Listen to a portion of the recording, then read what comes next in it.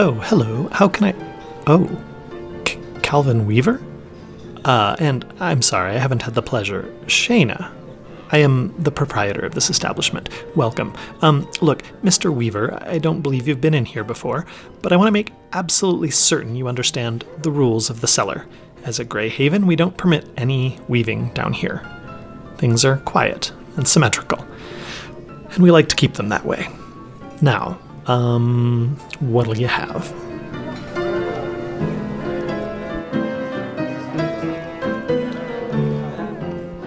A Woman with Hollow Eyes was the first Twitch stream of Invisible Sun, before the game was even released. I know that I speak for many fans of Invisible Sun when I say that, for me, this show first broke open the possibilities of what a surreal role-playing game could be. I was already sold on Invisible Sun as a game, but honestly I was nervous that a surreal setting might just be so weird, so unmoored from actual life experience, that connected, emotional human stories might remain out of reach. A Woman with Hollow Eyes utterly destroyed that fear. GM Darcy Ross and players James D'Amato, Kat Kuhl, and Alan Linick were brilliant, as players and improv actors, but also as interpreters, who could bring this daunting, intimidating thing near and wrap my heart up in it. I have fond memories of Season 1, and a Kickstarter for Season 2 is just wrapping up.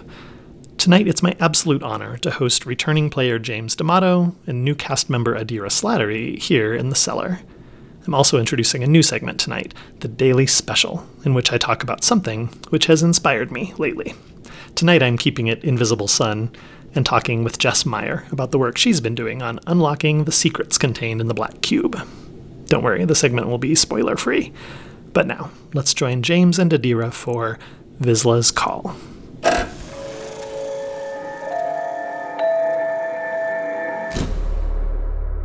You're new here. I haven't seen you in the actuality before. I'm Adira Slattery. Hello. Adira Slattery. Welcome to the show. What are you drinking tonight? Yeah, it's a raspberry Coke. You can get them in bottles now at Target, and it's really great. Is this the thing? There's the raspberry Coke, and then there's the Georgia peach Coke next to it. Is this that same? Yeah. It is that same thing. I've tried the peach one, but not. How's the raspberry one? The raspberry one's really good. Okay. I'm stopping on the way home. That looks wonderful. You have a friend with you who also has a beverage. Yeah. Hey there. Oh, hello. What are you drinking tonight? I think I'm going to call it a dark indigo. It's rum with creme de violette, a dash of Fernet, and lavender and chocolate bitters. Wow. James D'Amato, you have just classed this joint up. I'm jealous. I wish I could be sharing one of those with you. Oh, please. This place was always classy. Well, thank you. I have in front of me, and it's just tea, but it's an organic peachy green tea, says the label, a refreshing blend of green and black teas with flowery peach and delicate cucumber notes with other natural flavors. It's a nice pick-me-up. It's good. For those who are listening and don't know, Adira Slattery and James D'Amato are going to be starring in A Woman with Hollow Eyes Season 2, which is kickstarting now and coming soon? Yeah. When? What's going on? It should be coming out in February, actually. I can pull up my production calendar while we talk. Woohoo. And that has our premiere set to be February 12th. That's exciting. It's like a birthday gift to me. I'm turning 40 right about now. And man, I'm so excited for this show. February 12th is my birthday. Is it really? Yeah. Oh, well, happy birthday. February birthdays. We're rocking it. Yeah. Happy birthday us all around. So I would like to hear a little from you, Adira, first. I don't know anything about your background with Invisible Sun. Have you played before, or are you, as James did going into Season 1, just diving in? Yeah, I'm just diving in. Darcy sent me some information about it, and I read the key in 24 hours. And yeah, it's really great. It's got a lot of different things that I really enjoy in a lot of the different role-playing games that I really like. It's got a very sort of surrealist sense about it that I enjoy. It very much allows for open building in the world and creating. It draws and relates to a lot of different media that I've consumed, like Nine Princes of Amber from Roger Zelazny and things like that. Yeah. A good pairing to this podcast is a recent episode of Incantations from Dr. Scott Robinson, and Dave Henlon is interviewing Darcy Ross, who's going to be GMing the season. And one thing that she mentioned in there when raving about her excitement about having you as a new player was that surrealism and surrealist art is close to your heart. So what is it about surrealism or that philosophy or aesthetic that attracts you to it? I think the best sort of answer to it is one that would likely be a very surreal answer to it. Yes. So if you're going to be really looking a lot at surrealism and things like that, you really have to consider just sort of the meat and the bones of the genre. And I just recently unpacked a slow cooker that I have never unpacked since I got married. And I've been making a lot of different meat dishes in it. Nice. And it's been bringing me a lot of joy. And it's just sort of whole and hearty and just sort of spirit warming in a way that surrealism feels to me as well. Deeply Invisible Sun. That was a perfect synesthetic and surrealist answer, and perfect for this environment. Thank you. James, I'm curious from you, when you launched headlong into Invisible Sun first season, for you and all the players, and also Darcy as the GM, it wasn't a known quantity yet at all. Like, the thing didn't even exist and hadn't been released in final form, and documentation and understanding of it was all patchy. So I'm curious what you learned from season 1 and how you might be approaching season 2 a little differently now that you're both personally familiar with it and also now that it's kind of a real thing that's out there. For sure. I mean, gosh, there's so much. When Darcy first brought the idea of doing an Invisible Sun not even podcast, Darcy brought Invisible Sun when she came in alongside Mika to do one of our board game streams. She brought up this Kickstarter, and she wasn't working for MCG at this point, and she just said, check out this weird game. Yeah. I would really like to do something with this, but Mika and I cannot afford it. I had heard about Invisible Sun. There were people talking about it on Twitter, and there were a lot of people going like, oh, this game is so expensive. How can people know that they want to dive into it without seeing it or even knowing what it is? Because secrets were very much the marketing theme that MCG was going with. Yes. And, our core mission here over at One Shot is to make role-playing accessible. And that's not just accessible to people who, haven't played a role-playing game before and don't know what it is and might discover it through actual play. I think that's also creating accessibility for games like this by unveiling some of those secrets, showing people what Invisible Sun is so that they can make decisions. So I agreed, whatever the cost of the game is, it's the sort of thing where we want people to be able to see it here, and we want to pull back part of that veil so people feel like they know what it is. And then a bunch of time passed, and the Kickstarter was about to fulfill, and Darcy got hired, and I was still kind of thrown into the deep end of things because by the time we were starting, we still didn't have the books. Right. And Darcy had a vague idea of what we as players were supposed to read. Yeah. And what we weren't. And she knew the general structure of the game. So I didn't really learn anything about Invisible Sun until we did that initial stream for A Woman with Hollow Eyes, where we did our world building and character creation. Yeah. And I feel like I learned a lot about the game mechanically and sort of how diverse and robust it is. And the fact that there are just so many different pathways that you can sink yourself down into, both as a storyteller and a mechanics gratified player, somebody who really likes to think about the crunchy aspects of games. Yeah. So I came out the other side of that experience realizing the thing that I loved most about it was the stuff that stemmed from that character creation session, in that we took this very strange, abstract world and we created small problems in it. But by the end of that first season, I think Darcy mentioned this in another interview that she did. Our characters were very powerful. We had advanced quite a bit. And going into this new season, like I still have Calvin at that same power level, but I feel like the things that are going to compel me are going to be interpersonal relationships and how they develop and, dealing with small issues. I feel like Calvin is a character more interested in figuring out a way to like fill sound holes than he is a character who like wants to I don't know, take down important political figures or whatnot. So like the power level of the game,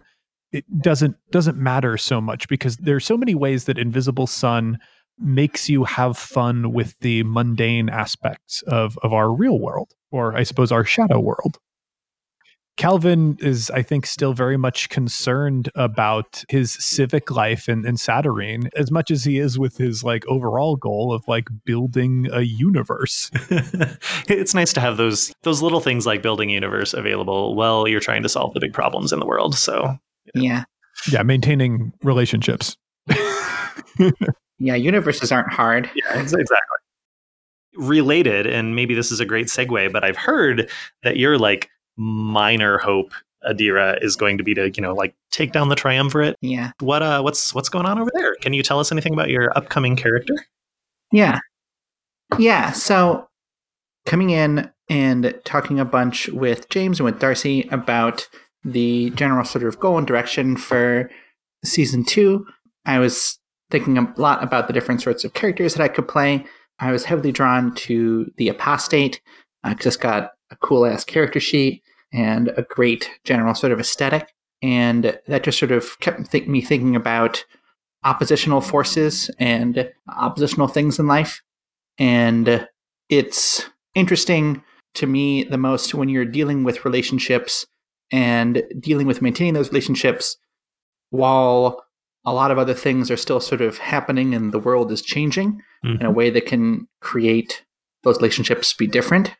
And especially failing to change the world, I think is a great way to sort of view the lens of relationships. I'm a big proponent of the sort of mantra, failure is fun. So I'm under no illusions that this character will be able to succeed in her goals to take down the triumvirate. But I think we'll be fine. Of course, Calvin thinks you'll be fine. Yeah, that's fair. I am excited to watch the general sort of journey and how that relates to like she views the world and how she views other people because of that. Yeah. That's exciting because it sounds as though the cast is a bit smaller. It's really just you two as main characters. There may be other cameos. And then also the season itself is going to be shorter and kind of a little bit more tightly focused. So yeah. Yeah, this is 5 episodes as opposed to the 10 plus that we did last season. We promised 10 and we did like 12. Yeah, plus all the background stuff. Yeah. So how do you think that that's going to affect the narrative? I think what season 2 does, especially by reducing the cast and reducing the number of episodes that we're doing, is it focuses down to telling one core story. Season 1 felt like the amount of plot hooks and whatnot that we generated, it felt like we could have supported a much longer campaign. Yes. And, Darcy has mentioned a couple times that she felt like, it would have been cool to explore this in more ways or if this got more screen time. And, I agree. But like as somebody who has made a career in doing one-shots and telling very focused stories, I think there is something to be said into like narrowing down to try and express one story and through that communicate a lot of different ideas. Yeah, I'm a really big fan of the general sort of like storytelling tools and things that a lot of places are going now in games with like flashbacks and Blades in the Dark and things like that, where you show the things that are interesting and you show the sort of tightly focused story that creates the engagement and the interest the whole time you're playing. And like you could go off on all these different tangents, but you could also just sort of focus on what you're doing and those specific relationships. That's something I'm very much learning. I'm younger as a GM, and I was running Truth Bleeds at Twilight Invisible Sun narrative over the summer, which was 8 episodes. And from the beginning, we were kind of concerned with how do you strike a balance in Invisible Sun land between this player agency and let things go where they're supposed to go, but also like you have an arc and a limited number of episodes and you have to tell a story. And we got to about episode 5 and Ian, with whom I was co-GMing, we were looking at like all of the crazy arcs that had opened. And it was just this like, oh my gosh, like we have 3 episodes left to try to figure out how to tell something like one cohesive story by the time this all ends. And I think we did it, but I felt like we let things get too wide and then had to pull them in too abruptly at the end. So we ended up cutting off some really good things in order to sort of try to preserve that central arc. So I'm still learning how to do that. and that's something that you struggle with no matter what game you're playing and pretty much throughout your whole life, Yeah. When you think of it, by the time we were doing A Woman with Hollow Eyes, Kat and I had been doing this sort of storytelling in a professional capacity for 4 years. And we still felt like towards the end of that game, goodness, we really got to investigate Wayne's story. We really got to investigate parts of Calvin's story. And a lot of that was revealed in like the last 4 episodes. Yeah. And we barely got to touch on Kitty's story, even though she got to do a lot of Kitty stuff. So it's hard to contain something like Invisible Sun, partially because it's a game that aspires to exploration. Yes. Players are allowed to create their own arcs and goals, which means that each character sheet might have up to 2 or 3 different things that the character is working on at the same time. Also, possibly on top of that, some story arcs that are like supposed to kind of be where the whole group is going, while each individual character has their own arcs. Yeah. Yeah, it's just so much to juggle. And I think part of it is that, maybe if you're doing a 5 or even a 10 episode spread, you're not fully investigating a character story. What you are doing, because you have those diverse character arcs, is you're bringing fully realized characters who are more than just the snippet that we see of them through a single story. And I think that actually works pretty well. That is really insightful. Yeah. Well, there's a reason I get paid the small bucks for what I do. Right, exactly. My background prior to this was basically like D&D and then Numenera and then, Invisible Sun are like the products that I've spent a lot of time with in telling stories. And it's really interesting just to find all the new ways that you learn about both being a GM and being a player in each different system and how they feed into making you better at those things in other new systems as you play them. It's really exciting. Yeah, for sure. I first picked up a D&D book when I was 7. Oh, goodness. You've got me beat awesome. For sure. What edition was that? It was Red Book. Yes. Ooh. So I've played every edition of D&D. That's awesome. I've run every edition of D&D. I've played and run so many different games, and every different game brings its own sort of specific little like spice and bent that are all just so great. And it's really great to just sort of like lean into that sometimes. And like Invisible Sun has all of this just sort of excess and like expansive world and all these cards and books and cool hands and all this stuff that is just so cool to like see all of it and like create interesting stories with all of it. I love the core ethos of ritual. Yeah. That's at the center of Invisible Sun. It's such a neat nod to things that are going on. And like, obviously, that there was an issue in gaming with the appearance of ritual or people, not understanding or interpreting exactly what we're doing. But the way Invisible Sun cultivates an atmosphere really adds to the play experience in an interesting way. And, I'm sure you could accomplish that without having a resin hand in the middle of the table, but like having that is fun. Yeah, resin hands are neat. Especially when they have 6 fingers. Yeah. I think my favorite thing is that sense of ritual gets carried out both in the metagame and out of character, and then also, down in the game. Like, it blows my mind and makes me so happy that every Vizsla except the apostates that are walking around have a Testament of Suns, which is the little hand, on their person as they walk through the game.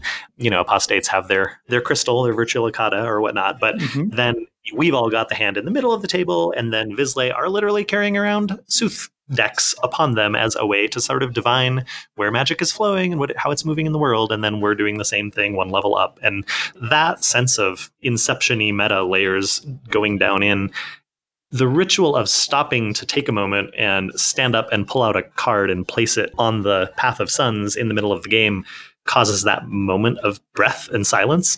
I don't know. Again, it's that feeling of real ritual that also then makes its way into the suspense and the drama of the story. And it's so beautiful. Can I be real with y'all? Yeah. Yeah. I am just now learning that our characters are supposed to be carrying around Testaments of Sun with them. Oh, wow. Really? Yeah. That could be a fun thing that Calvin gets to discover in season 2. Wow.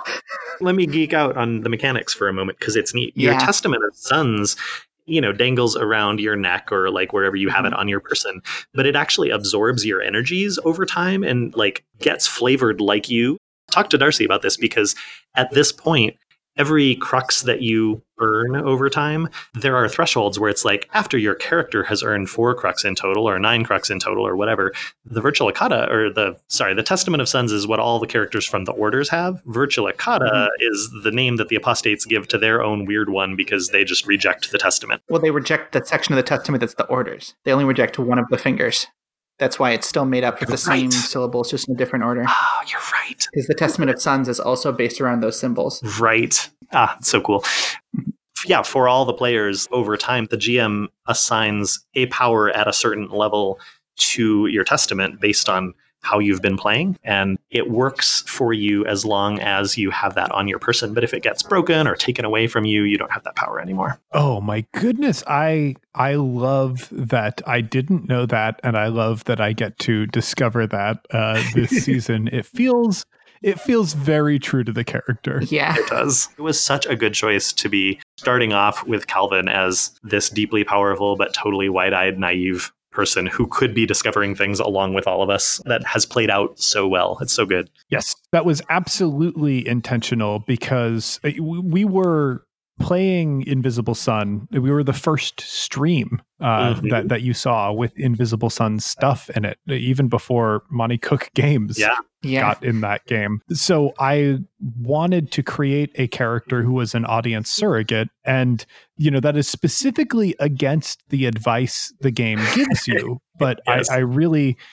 Like, you're not supposed to have just emerged from shadow or mostly be a shadow person coming into actuality, but I needed us to have an excuse to explain all of the cool stuff that was happening. Mm-hmm. And, I have to credit Kat and Alan. They did such a good job of playing off all of the buck wild stuff that was happening, like in a totally blasé, like, yeah, we've heard it all before. Somebody tweeted a screenshot from The Good Place recently about Chidi watching the universes fold in on themselves like thousands of sheets of metal. And Michael says, oh, yes, the time knife. We all know the time knife.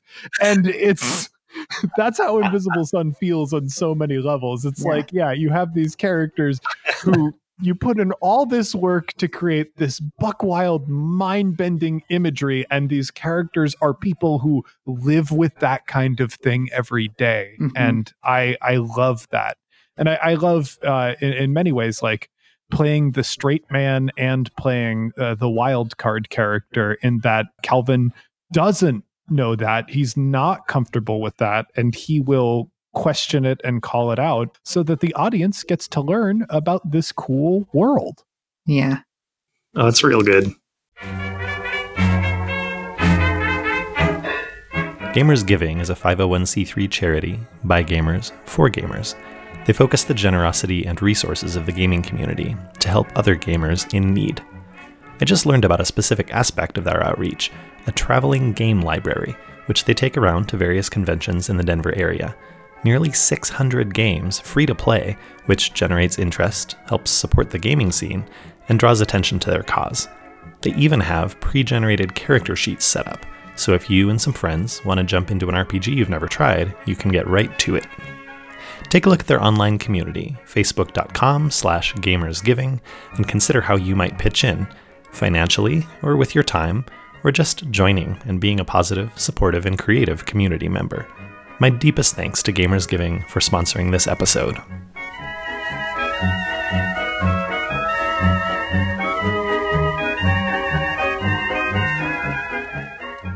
So we are nearing the end of the time that we have, but I heard through the grapevine that Calvin is a reader of the Crepuscule Notion in character. That was very exciting, to all of us Notionites. But I asked around in the Notion Slack and just got a couple of questions that I want to kind of rapid fire at you from the audience, if you have a few moments for that. As the character or the player? Ooh, well, yeah. I think let me check it. Let me see about the questions. These questions are all aimed at you, James D'Amato, and you, Adira Slattery, not so much at the character. Okay. I got questions. So first of all, Ken Davidson asks James when we can expect to see a Calvin cosplay. That will depend on my ability to find a tailor who can do bespoke work in Chicago and the proper tweed that I would need to create Calvin's outfit. Yeah, that's important. You also need to have birds eternally escaping from you. Yeah. I really need a tailor who can make clothes that will occasionally turn into birds. And Chicago has a lot available. You should be able to find that. Yeah, I'm sure we got a guy. It's a big city. Ask around, see what we can find. Ken also asked, but you kind of answered this already in our conversation. I'm curious how plugged in James is on the lore, or if he as a player is also learning through play. I am definitely learning through play. I know almost nothing. And part of that is just I have to learn about a lot of games. There's a lot to juggle up there and not much room. But the other thing is I do want to play Calvin true to himself. And if I really indulge in learning about this world and reading through those books, then there is the potential that I won't ask a question that somebody in the audience needs me to ask. So right. Yeah. I try to stay pure on that. Learning about the Testament of Sons, I will indeed have to find that on Calvin's person and ask questions about it so that everybody gets to discover that while they watch A Woman with Hollow Eyes.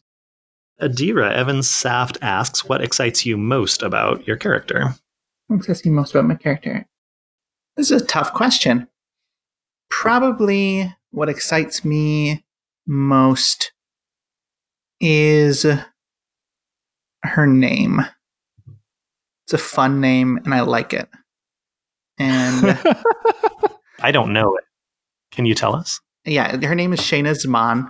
Okay. And I haven't played that many characters whose names start with S, but all of them I've really liked. I've liked basically every person I've ever met from Australia. So if I'm allowed to generalize, I just assume it's an island. So if all characters that have names that begin with S have been enjoyable to you, I hope that this proves to continue the pattern. That's good. Yeah. Mm-hmm.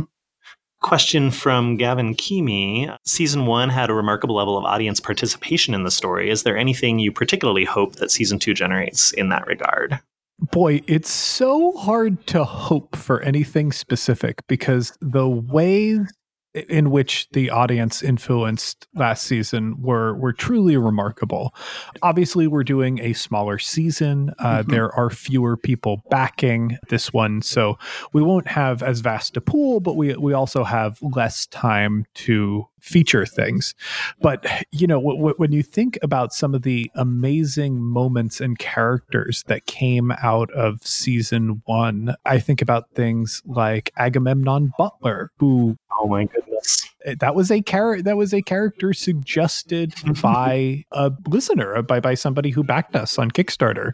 And you think about Ari Aloha, like that also was somebody who directly came from these suggestions that we got from listeners. So I think one of the things that the collaboration with the audience did for A Woman with Hollow Eyes is really help us stay true to the idea of a surprising, surreal world. There were things that we at the table would not have thought of and could not have thought of because we were collaborating with people from the outside who could just drop these wild twists in front of us, and we had to deal with them and react to them. So I'm just hoping for more of the same from the audience. Yeah, it's good. Follow-up question from Gavin.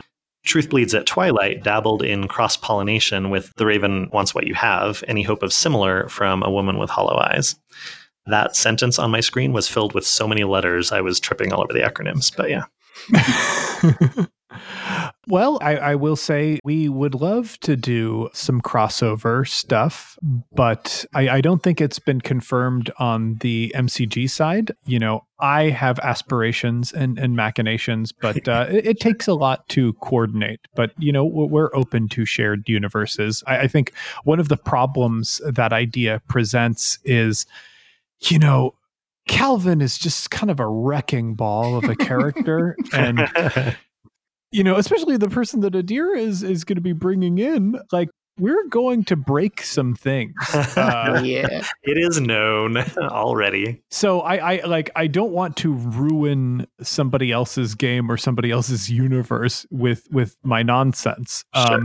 So, we'll work out a way to do something. I would be excited to collaborate with anyone. Think of it as enriching, not ruining. We enrich it.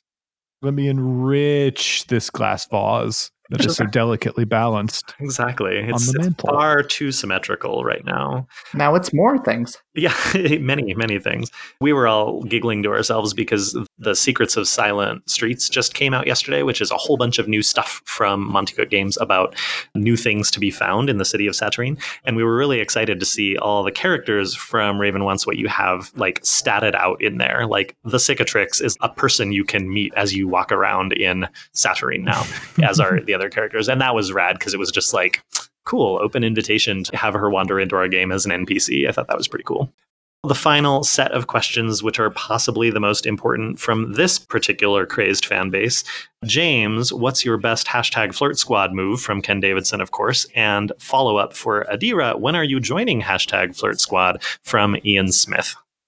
Boy, what's the best hashtag Flirt Squad move? I think the best hashtag Flirt Squad move is the thing that makes Flirt Squad work in the first place, and that is the genuine and enthusiastic complimenting of other people who are, so brave and generous to share pictures of themselves with everybody else on the Flirt Squad. Humans are beautiful. I'm just saying. I mean, I don't know. Humans are pretty cool, but I think Flirt Squad sort of exemplifies the one of the redeeming qualities that exists within humanity in its unreserved enthusiasm and kindness to encourage other people and share that you appreciate people. And the thing that really makes Flirt Squad beautiful and makes it work is the fact that when people put something out there with that hashtag, there are people who will come back to them and help them see parts of themselves that maybe they don't appreciate. And I think that's great. It always makes me feel really good when people like or comment on a photo that I post under that hashtag. So I'm glad that that is out there for people. So, sometimes pictures on the internet can be incredibly fraught. Yes. Yeah. As a trans person, it's pretty hard to sort of like get that sort of like initial step to view yourself in a way that would make you sort of like feel like that other people would even want to look at the pictures. Sure. But it's really nice that people want to know if I'm going to do this. And I don't know if there's some application process But I mean, it is literally tweeting a picture with that hashtag. And I am happy to say that there are plenty of trans and non-binary folks who are already proud members of the Flirt Squad. yeah, it's one of the things that makes me really happy about it, and just like really happy to see it. And I might do it. Yeah. Well, there we go. If you do, that would be lovely and welcomed. Cool. So good. Yeah. And then I was just going to close. Can you each tell me and the viewers just a bit about who you are and what you do and where we can find you, should either leading up to season 2 or in other respects, should people want to follow you or see more about what you're working on? Mm-hmm. Adira, you kicked us off. Why don't you go first? So, yeah, I'm Adira Slattery. You can find me on Twitter or by Googling the words Adira Slattery. I'm the only one in the world. That's pretty nice. That I've found so far. Basically, all of the first page of Google results is me, which is kind of both fun and not fun. Every Adira Slattery I have ever met has been cool. So if I can generalize. Cool. Awesome. You know. Yeah. Mm-hmm. And feel free, please. Yeah. I keep being like, oh, I'm going to finally put up all of the different games and things that I've written in like a consistent place so that like people can play RPGs that I've written and LARPs that I've helped write, as opposed to just sort of playing them at conventions. And I keep not doing it, but I'm going to do it. And you'll find out when and where that happens if you look at my Twitter. So follow me at Adira Slattery. And if you want to find all of the wonderful actual play things that we do, you can head over to oneshotpodcast.com, where you can actually find actual play where Adira and I have worked together before. Yeah. We played Avery Alder's A Dream Apart, I believe is the name of the game. Yeah, Avery Alder and Benjamin Rosenbaum. Yeah. Yes, that's right. That was right. That was Ben's part of that collaboration. Yeah. It was a fascinating game where I learned a lot, and Adira and all of the other wonderful players at the table really got to shine. I think it was fantastic. If you are a fan of A Woman with Hollow Eyes and you are wondering, how's this season going to go? I think listening to that episode is going to make you feel very good about the directions that we're going to head.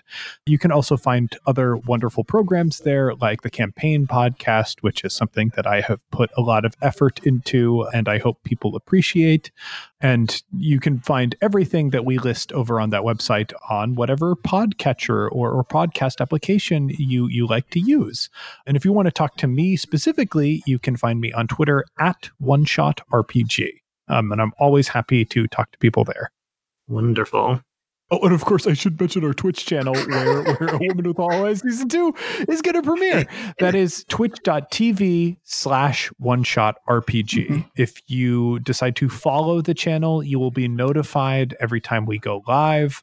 We're primarily going to be going live for A Woman with Hollow Eyes Season 2 and for our other board game-oriented stream, TPK, which is a stream where we play Gloomhaven. And it is very silly and a lot of fun. And just a dense collection of inside jokes at this point. So please follow us there, and we look forward to entertaining you. Yeah.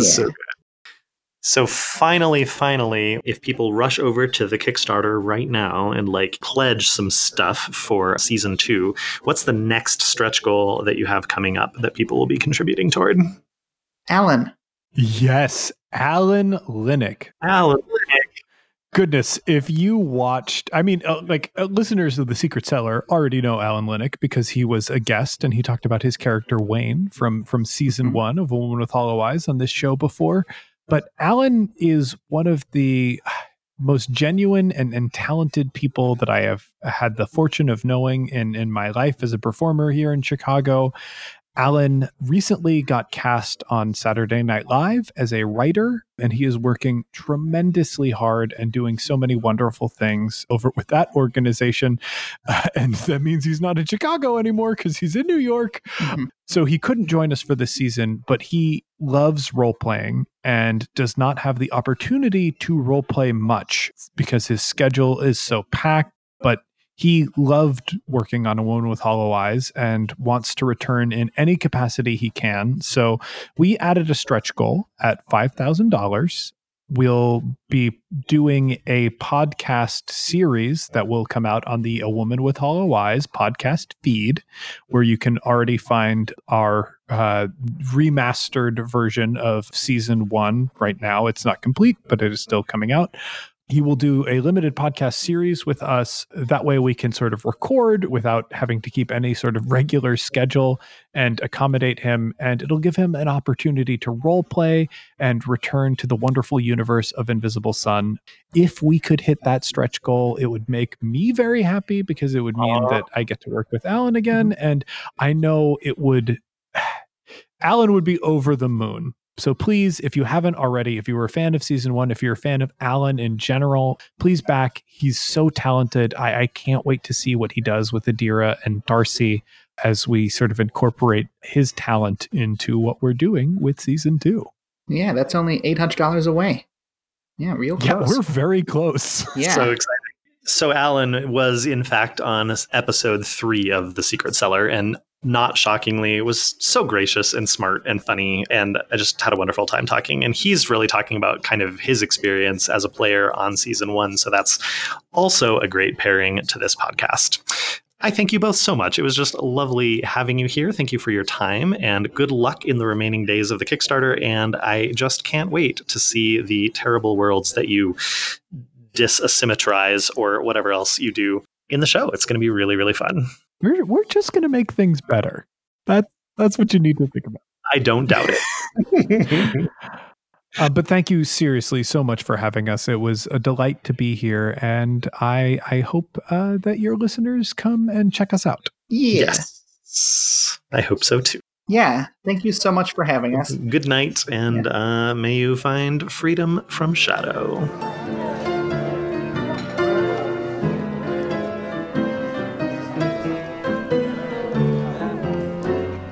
If you enjoyed this interview, you should absolutely go back and give episode 3, which features Alan Linick talking about his time as a player on season 1, a listen. And then also episode 73 of Incantations podcast, where Scott and Dave talk with Darcy about her experiences GMing the show and how she'll be approaching season 2. We are down to 46 hours left on the Kickstarter, and as I write this, the $5,000 Alan Linick stretch goal is exactly $600 away. If you loved season 1 as much as I did, please wander over and back it if you're able. I have a special proposition for you. A few of us in the Notion Slack are pooling our pledges together, hoping to pledge at least one of the larger levels that has a greater impact on the story, perhaps describing an ephemera or a monument that's guaranteed to make its way into the plot, rather than the lower pledge levels, which are randomly chosen.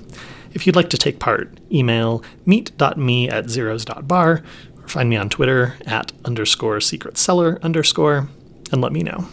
All contributors will collaborate with the Woman with Hollow Eyes team to build an influential part of the story. Now, the Black Cube is, as you know, full of secrets. For tonight's daily special, I've invited Jess Meyer to stop in and talk about some of her work on the mysterious sigils found in and throughout the cube and the books.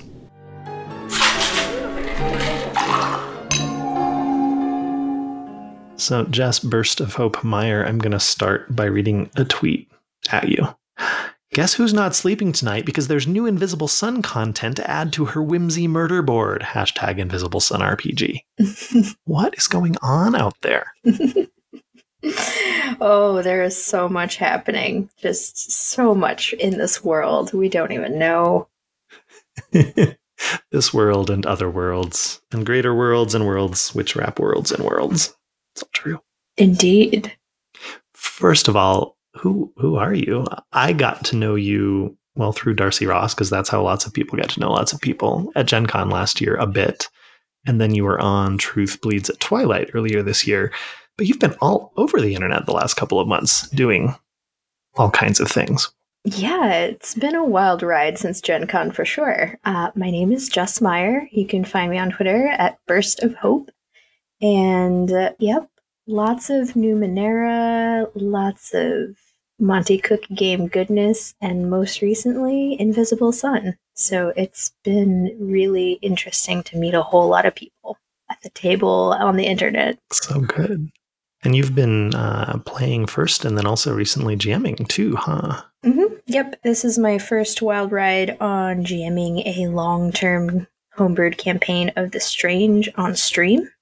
I've been loving it. Been fun. And what do people Google to find you there? For the GM Strange game, that is on the Scraticus Academy. So twitch.tv/Scraticus. Let's get back to this Whimsy murder board, Jess. Yes. That's what I want to hear about. Absolutely. I'm like bouncing up and down. Me too. I guess my history with Invisible Sun, I had probably a super late start compared to most people who are very hardcore parkour about this game.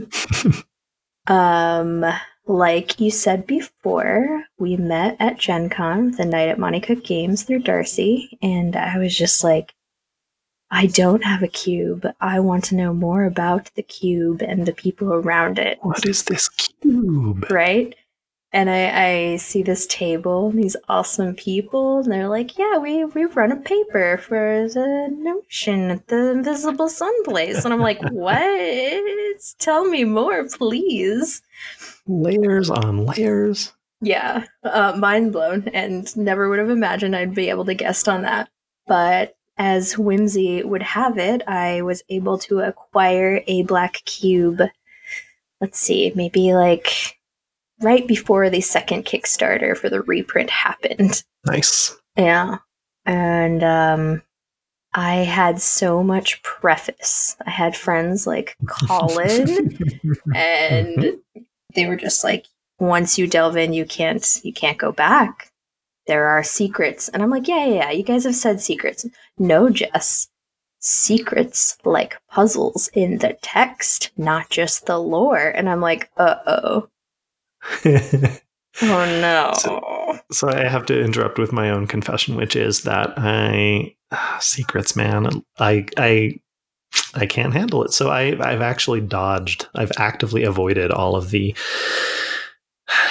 secrets places just because I haven't had time to really dig in. But Monte Cook Games made it very clear from like the earliest Kickstarter before the game was released that the Black Cube would contain, yes, secrets in lore, and yes, also possibly perhaps physical secrets inside the box that are not immediately obvious. But then beyond that, there is beautiful script in mysterious ancient runic writing all throughout all the materials everywhere.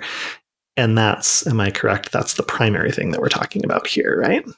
Yes. So people who have chosen to go headlong into the secret delving, they would describe this cipher as the entryway test. Yes. So should you choose to go down this path, this is the puzzle that you first want to unlock. Okay. Noted. Mm-hmm. I'm just starting this coming Friday in just a few days in honor of my 40th birthday, by the way. I am kicking off my home game, finally, of Invisible Sun.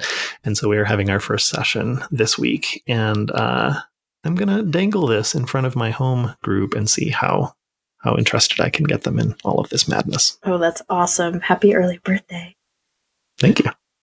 Oh, man. The cipher itself. So like I said, I grabbed that cube and then I tried really hard. I spent a good 20 minutes with my partner Ashley just unboxing everything. And then we started looking at the books. And then I waited a whole day. And the next day we had some time and I just poured through the books. I flipped through it. I'm like, images, art, oh my gosh, these pages. I'm sure there's something in this artwork. I'm sure there's something here, but I see scribbles. Colin, I see scribbles. He's like, yes, you do. And that's only the beginning. Yep. Oh yeah. There is lots of handwriting. I'm normally a very digital person. And then in this moment, I was like, nope. Time to whip out paper and pencils and maybe different colors.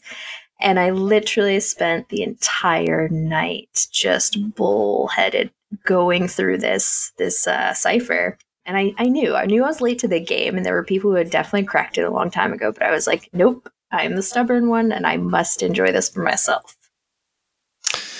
You give me hope because knowing that you started late and managed to struggle through this, at least initially on your own, makes me think I can do the same.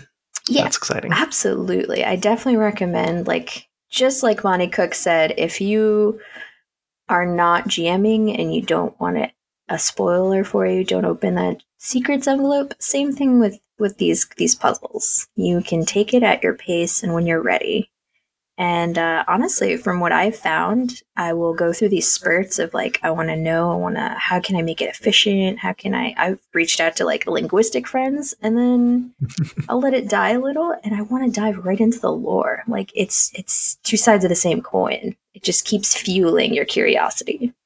So I'm a graphic designer, among other things, and I don't know. I know there's things hidden in images in there, and I'm very excited to dig into that side of things too. Have you been poking at that as well, or? My goodness, I just sheerly overwhelmed by it. I tally counts for certain images and the artwork itself. There's clearly something going on in almost every piece, and it's just mind blowing. And I don't want it spoiled for me, so I kind of pick and choose what I try to find with other people. But it's I'm not ready.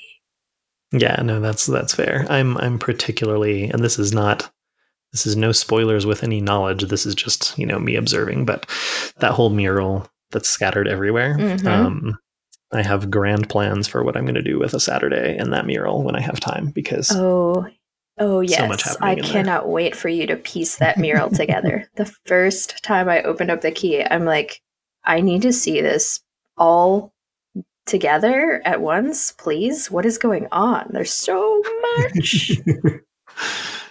It's so good. Yeah. Some of my earliest kidhood book memories. There was a book by a guy named Graham Bass, who I think was possibly an English person. It was a book called The 11th Hour, and it was a picture book for kids, ostensibly. And it was a story about a birthday party. There was an elephant whose name I think was Horace, who was having an 11th birthday party.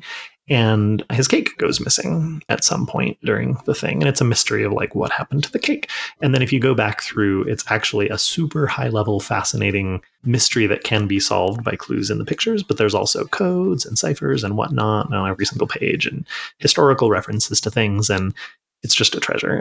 Also has a sealed envelope in the back. Oh. And that's one of my earliest, my earliest memories was just losing myself in that for a summer.